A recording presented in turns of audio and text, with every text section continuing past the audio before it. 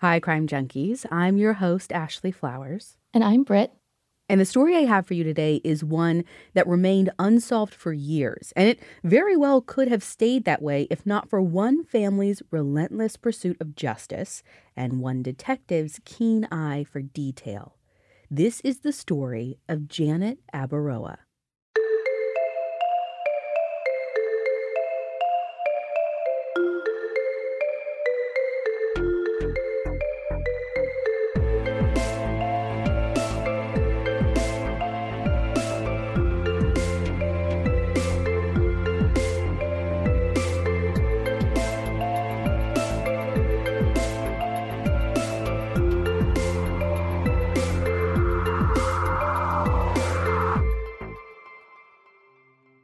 A little after 10 p.m. on the evening of April 26, 2005, 911 operators in Durham, North Carolina receive a frantic phone call.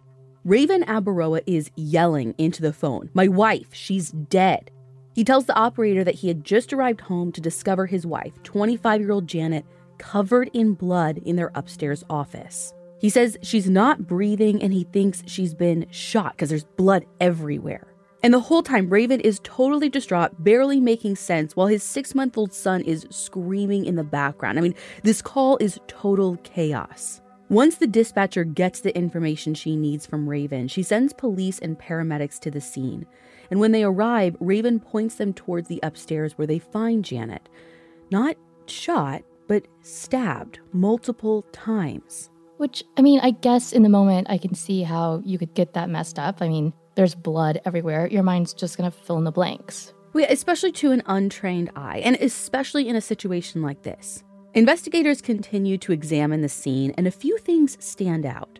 First of all, Caden, the baby, had been home during the attack, but thankfully completely unharmed. According to a 2020 episode about this case, there are no signs of forced entry and some really obvious valuables just left sitting out in the open. Like, for example, Janet's wedding ring and engagement ring are actually sitting right out on the kitchen counter. So, Ashley, you know this about me, but our listeners might not.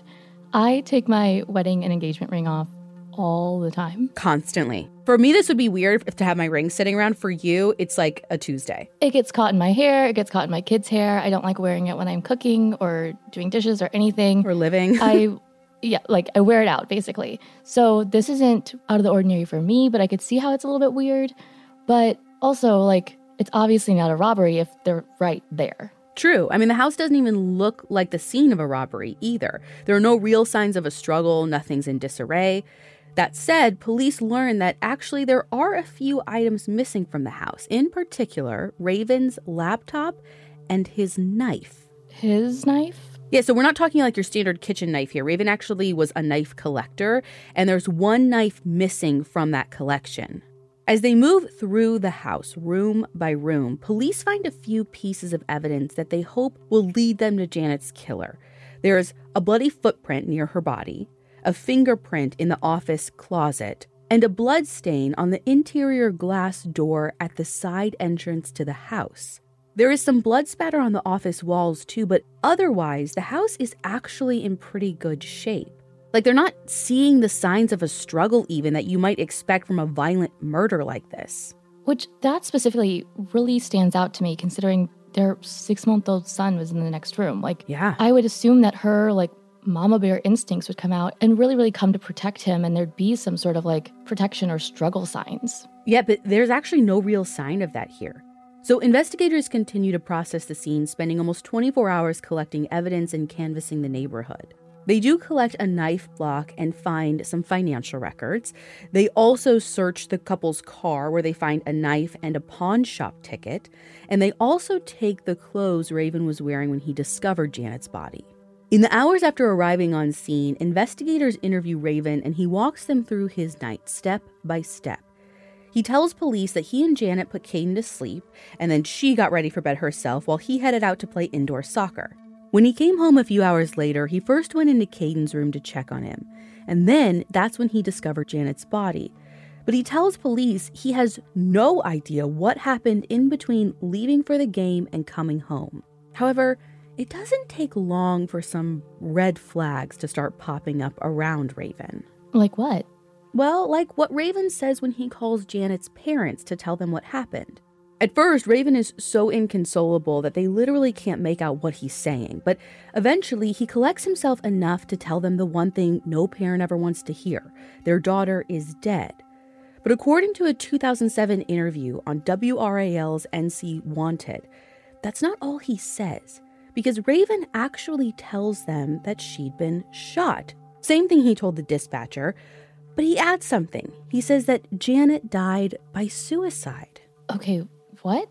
Like, I guess at that point, maybe police hadn't told him that she was actually stabbed, not shot, but this suicide theory, like, where is that coming from? Your guess is as good as mine, because, police certainly hadn't ruled it a suicide.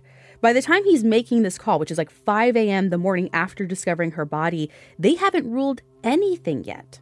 But considering they're, probably still at the house collecting evidence, in my mind, they were already treating her death as a homicide. Even in their grief and shock, Janet's family knows something's not right about what Raven is telling them. First of all, Janet was a new mother. Like I said, their son Caden was 6 months old at the time, and Janet was elated about this new phase in her life. She had always loved kids. Kids always loved her. She'd never leave Caden, nor would she want him to grow up without a mother. So when police do very quickly rule Janet's death a homicide, some of Janet's family and friends start to suspect that Raven was involved in her death. So why are they jumping to that conclusion so quickly? Just because he told them that her death was a suicide at first? I think that's part of it, but Janet's family also tells police that things weren't as picture perfect in the Abaroa household as they may have seemed. You see, Janet and Raven met as teenagers. She was 19, he was 18. And actually, she'd been seeing someone else at the time, but Raven basically swept her off her feet. They were both avid soccer players from big, devoutly Mormon families, and their relationship got serious quick. According to Dan Abrams for ABC News, Raven charmed most of Janet's family, especially when he told them how important his Mormon faith was to him and about all the mission work he had done in Peru. So just 2 years after they met, they were married at the Mormon Temple in Washington, D.C. Eventually, they both got jobs with the same sporting goods company and moved to Durham, North Carolina. But about 3.5 years into their marriage, Raven admitted to Janet that he had been unfaithful. I'm not just talking about like a one-time thing, but multiple times with multiple women. And he told her he wanted out of their marriage. Janet's family tells police that she was devastated by this, but she didn't feel like there was anything she could really do. She couldn't make him love her or want to be with her, so she let him go. The two separated and Raven moved out. But then Janet learned that she was pregnant. I can't even imagine, what do you even do in that situation? She had no idea, and so honestly, for a good while, she didn't do anything. It wasn't until she was 5 months into her pregnancy when she really started to show that Janet told Raven she was pregnant and that he was going to be a father. And it's at this point that Raven does basically a complete 180. In a 2007 interview with NC Wanted, he described having a personal revelation, and basically he realized he needed to get his life together. So he told Janet that she had nothing to worry about, that he was a changed man. And, while Janet was understandably a bit wary, she also didn't want to raise this baby on her own. So she let Raven move back in, and in October 2004, their son Caden was born.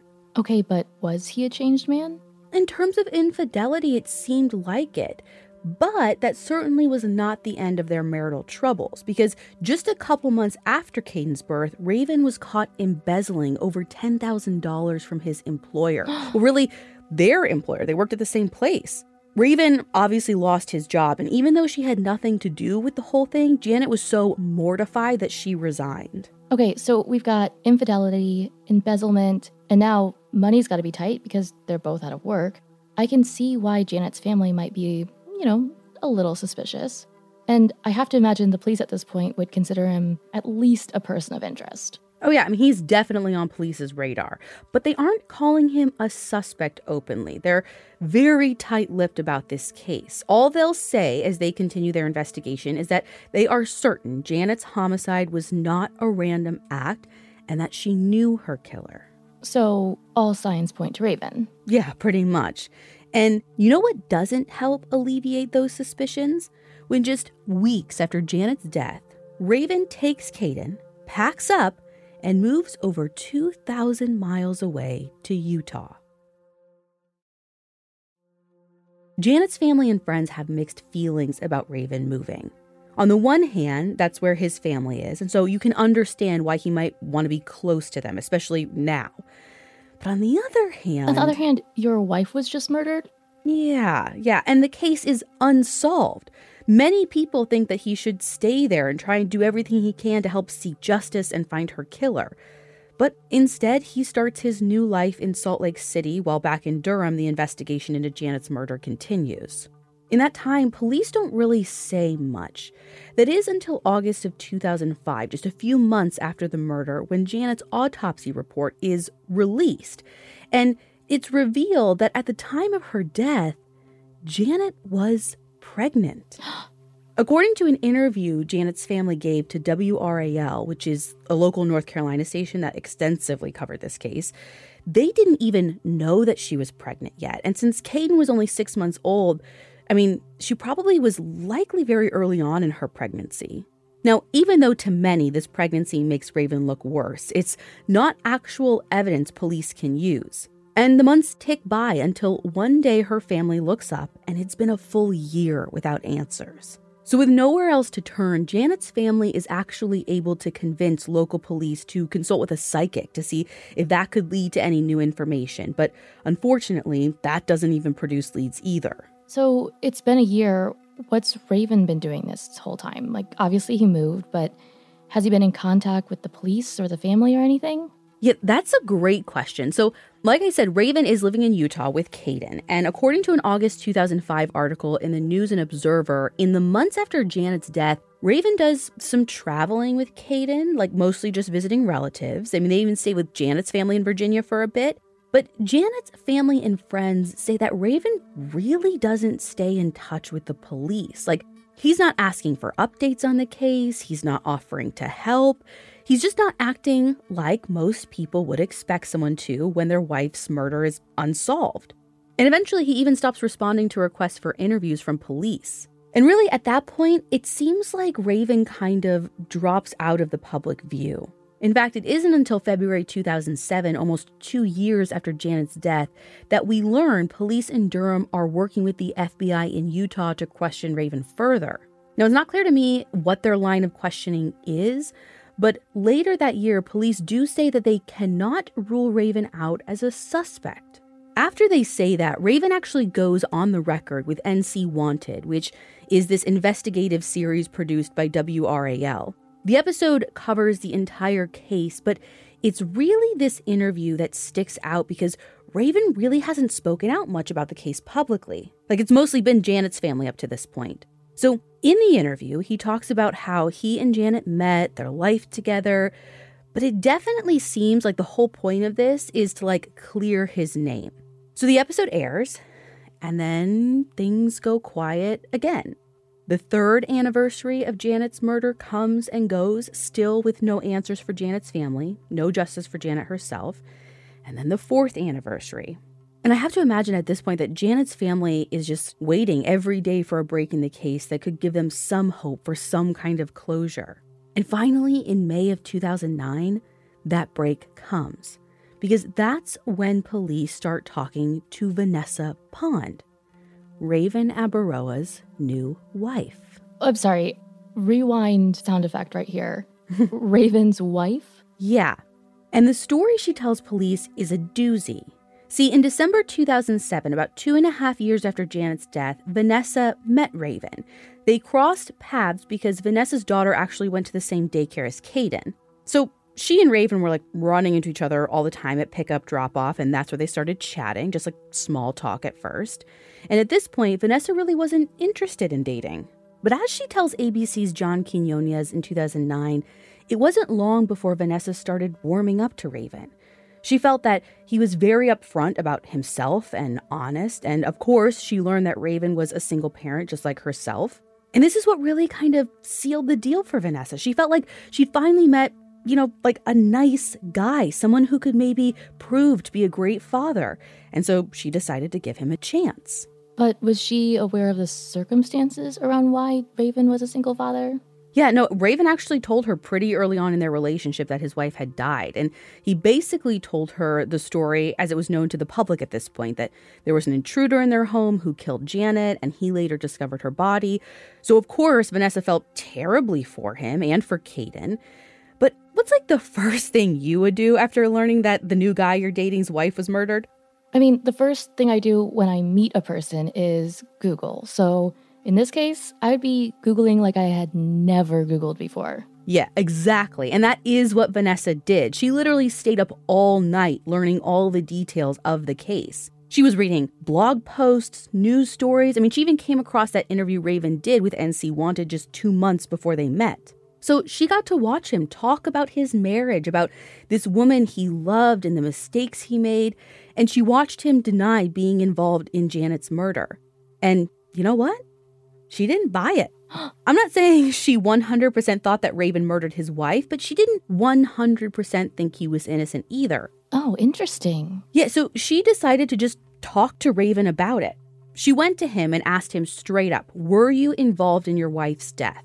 Now, I don't know what exactly Raven said to her, but apparently he completely put her at ease and erased any concern she had. In fact, he started to paint himself as a victim, saying that he was being framed for Janet's murder. After that, their relationship got serious quick. So quick that it was actually a little concerning to Vanessa's parents, who had still some reservations of their own about Raven's involvement in Janet's death. Not to mention, Vanessa's father is an ex-cop, so if anyone was going to be paying attention to these major red flags, it's definitely him. So they actually sat Raven down and asked him, did you murder your wife? And all Raven said was, I loved my wife. Not, I loved my wife, of course I didn't kill her, because that kind of seems like a key phrase here. Yeah, just, I loved my wife. He kind of completely sidestepped the actual question, and then he just broke down in tears. Vanessa consoled him and told her parents that she believed him and that she knew what kind of person he was. And so even though they didn't really get the answer they were looking for, Vanessa's parents kind of felt like they had no choice but just to take Vanessa's word for it and support her. Vanessa tells police that it wasn't long after this conversation, and in fact just 6 months after she and Raven first met, that Raven proposed to her and she accepted. Now, you would think, even in these bizarre circumstances, that this would be a really happy and joyful time in Vanessa's life. She'd met this guy that she genuinely felt was a good person, even if he came with baggage, and they were creating this beautiful blended family together with her daughter and his son, and now they're engaged. Everything should be good, right? Mm-hmm. Well, 2 things happened that really pulled the rug out from under Vanessa, and once again made her question everything. First, she got a call, and on the other end of the line was Janet's family, specifically her sisters, and they'd heard about Raven's new fiancé, but they weren't upset or angry with Vanessa. They were afraid for her. All they really had to say was, get out now. Naturally, Vanessa was shattered after this call, but she still didn't want to believe that this man she loved could be capable of such a horrific act of violence. But Vanessa tells police that she was soon forced to face the truth when she experienced a side of Raven she never knew existed. On the day of her bridal shower, Vanessa had an encounter with Raven that shook her to her very core. She tells investigators that as she was getting ready to go out, she and Raven got into an argument. I don't know what the argument was about, but things got really out of control. Not only was Raven yelling terrible things at her, calling her awful names, he also jabs her in the chest with his fingers. And I don't mean a typical, a little poke or something. Vanessa said that she felt these jabs for days afterwards. And as he's yelling at her, Raven told Vanessa that he didn't care if she died, that he wanted so badly to hit her, and he almost did. He took his hand, swung it far back, and then rushed it toward Vanessa's face, stopping it right before he made contact. And as Vanessa jumped at the near impact, Raven laughed and walked out of the room. Oh my God. She must have been terrified and wondering, is this the Raven that Janet knew? The Raven that Janet's family warned her about. The Raven that could have murdered his wife. I'm just sick to my stomach imagining what this poor woman must have been feeling in that moment. she's supposed to go to a party celebrating her marriage to this guy and is simultaneously completely traumatized by him. Oh, I know, but she took some time, composed herself, and she went to the bridal shower. And eventually, she decided to still go through with the wedding. Now, I think it would be very easy to kind of like make assumptions and judgments about that decision, but we've always said that you can never understand what it's like to be in a situation like Vanessa's. Oh, 100%. And I mean, she very well could have been worried about how he would react to her calling the whole thing off too. Oh, yeah. And I mean, of course, there's also the kids to consider, so I'm totally with you. Absolutely no judgment.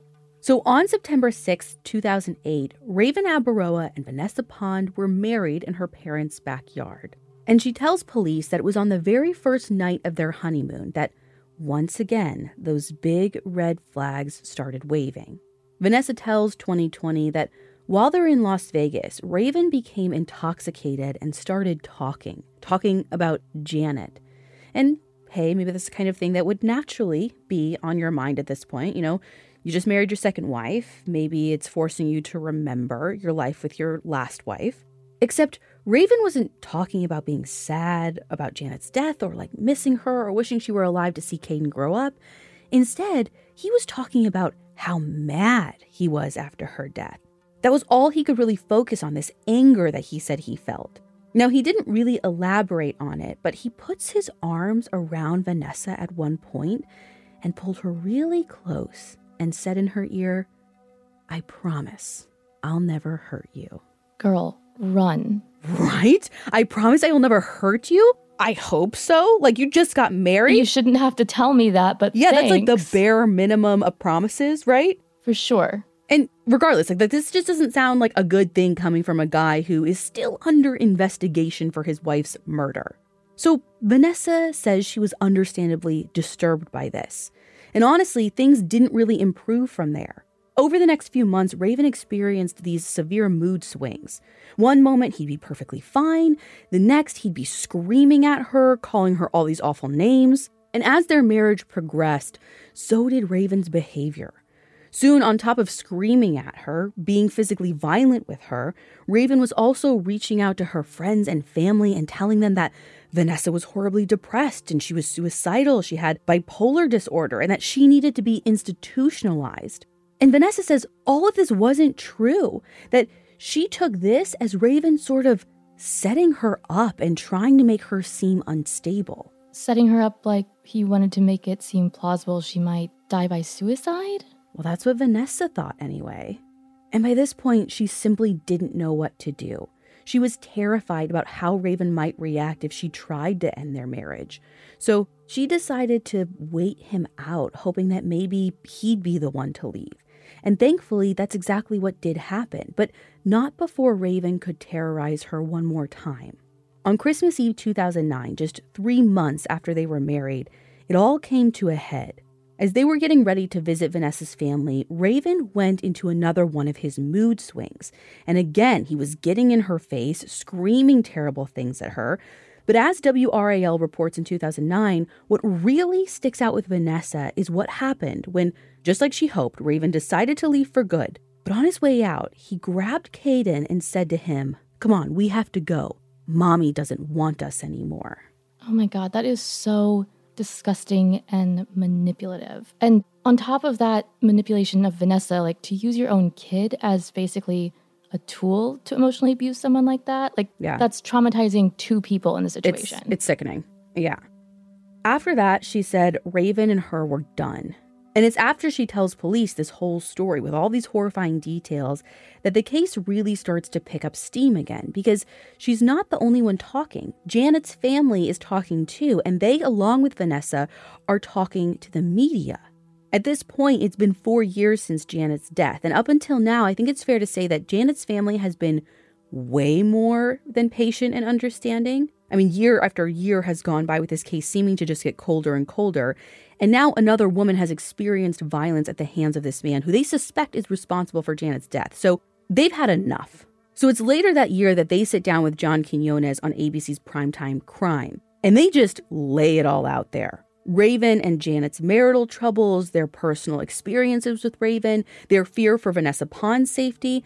I mean, they do not mince words here. They believe Raven Abaroa murdered Janet and they want justice. Now, no one officially comes out and says this, obviously, but it's definitely implied that Janet's family going to the media is what kind of lights a fire under this investigation for real.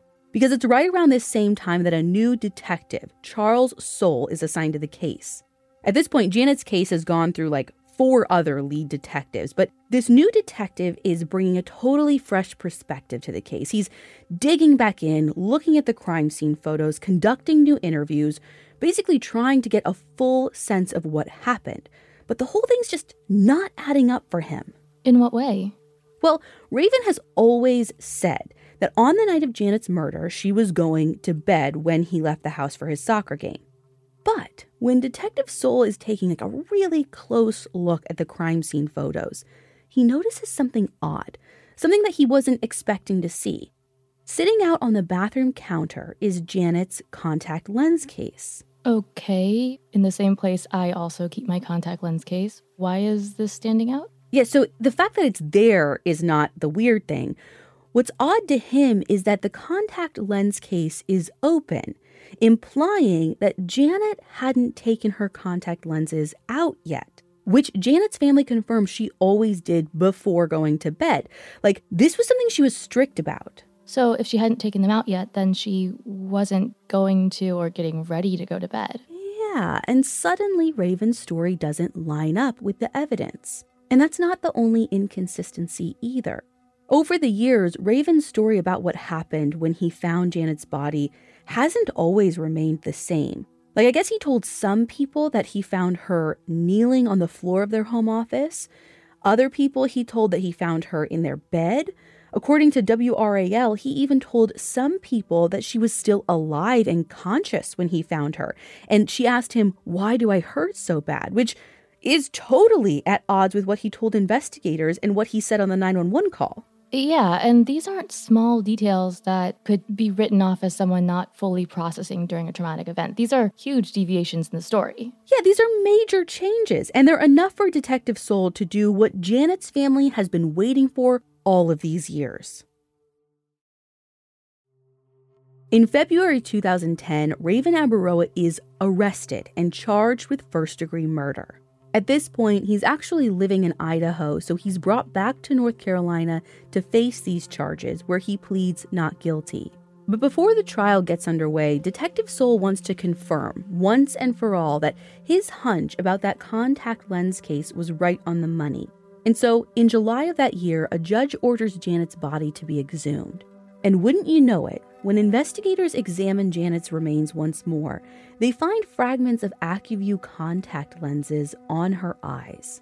Now, following this discovery, it's actually a few years before Raven's trial begins.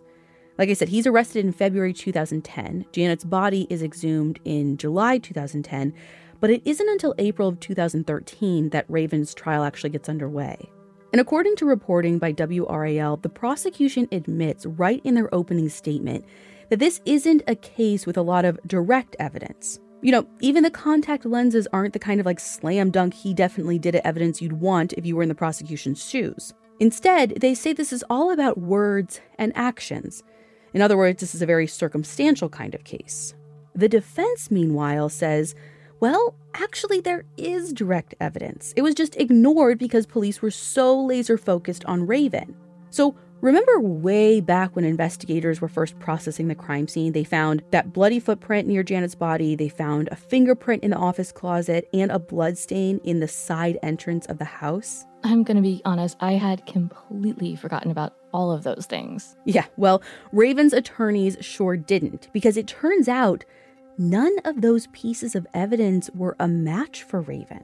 Okay, that feels like it could be a huge oversight on the police's part. Is there any explanation for this in the trial? Well, sort of. So, with the blood stain at the side entrance, they found unknown DNA in their sample when they tested it.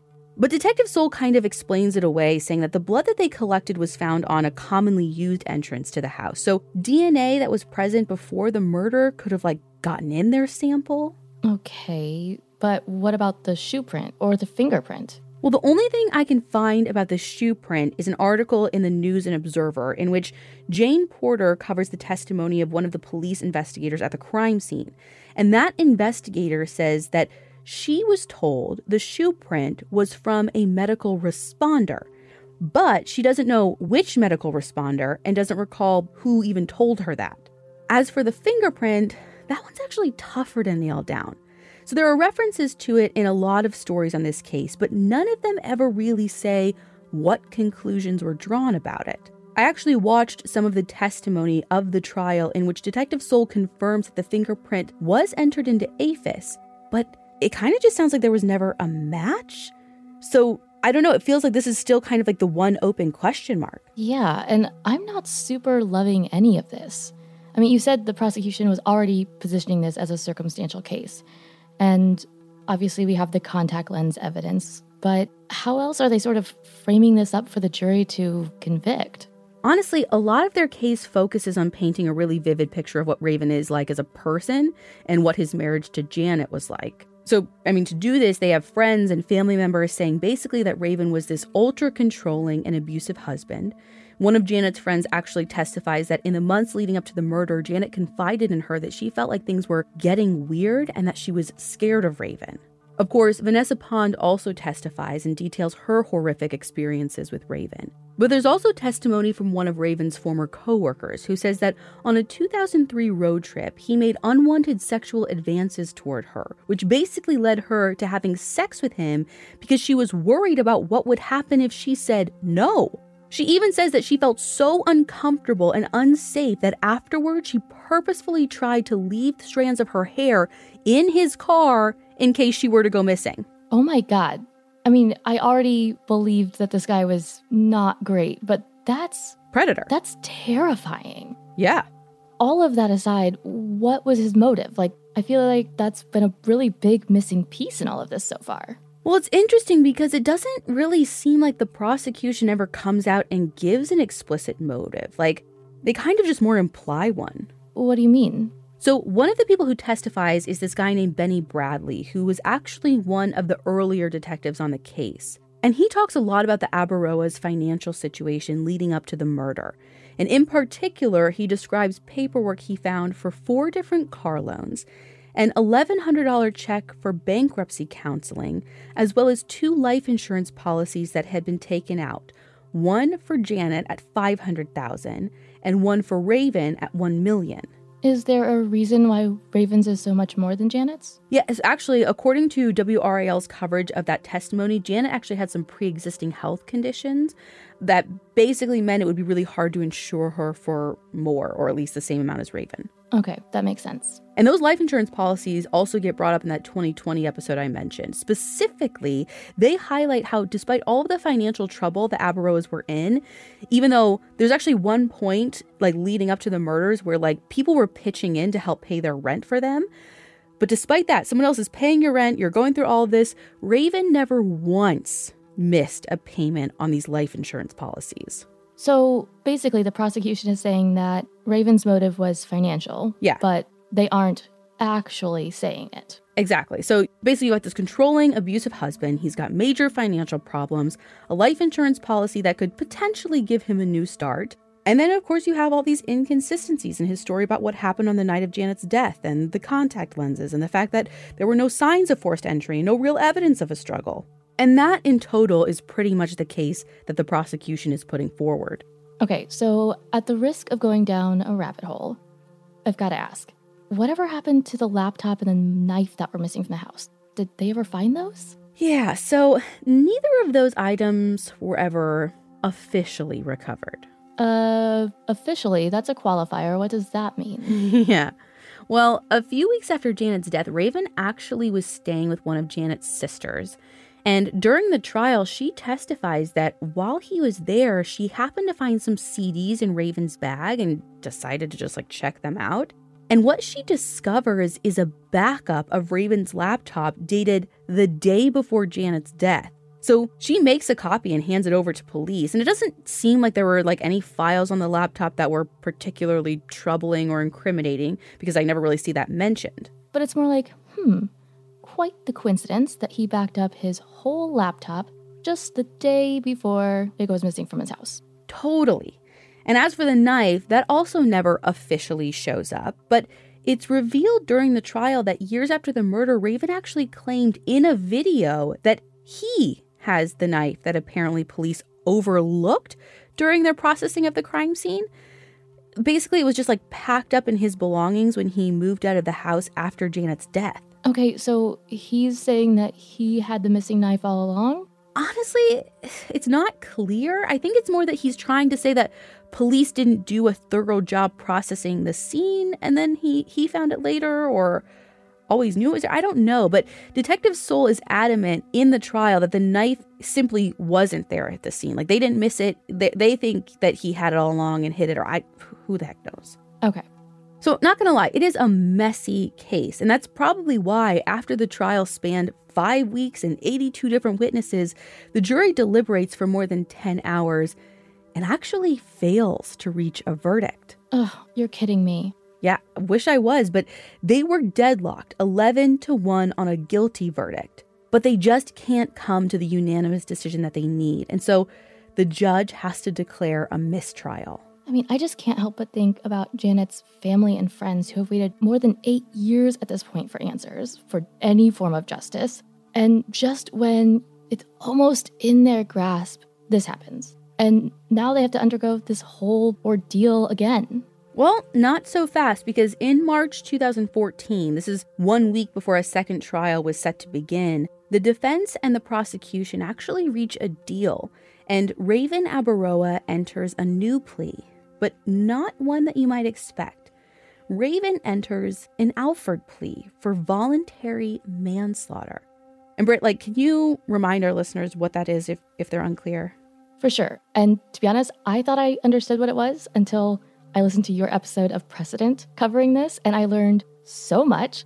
But quick answer is an Alford plea essentially means the defendant is maintaining their innocence, but admits that there is sufficient evidence to convict them of the crime. So I'm guilty, not guilty, essentially. Precisely. And by entering into this deal, Raven avoids a life sentence. In fact, he is sentenced to just 8 to 10 years, including time served. Okay, so I'm not great at mental math, but he was arrested at the beginning of 2010. Mm-hmm. This sentencing happened in, early 2014? Yeah, you know where this is going. Ultimately, Raven Abaroa is released from prison on Christmas Day 2017. Oh, that's a punch in the gut. Yeah, but look, I think if we've learned anything by now, it's that not every story we tell is going to be wrapped up with a neat little bow at the end. The reality is a lot messier than that. And so when we hear about cases like this, rather than dwelling on the what ifs or the what should have beens, instead I think we need to celebrate the smart and talented woman that was Janet and be glad that she got some form of justice and just look to this case for what could be done better next time.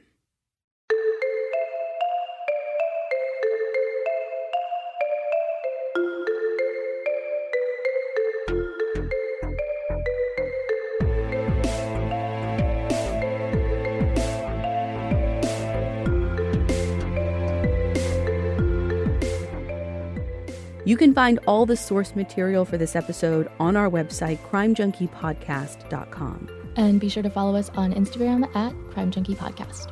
We'll be back next week with a brand new episode.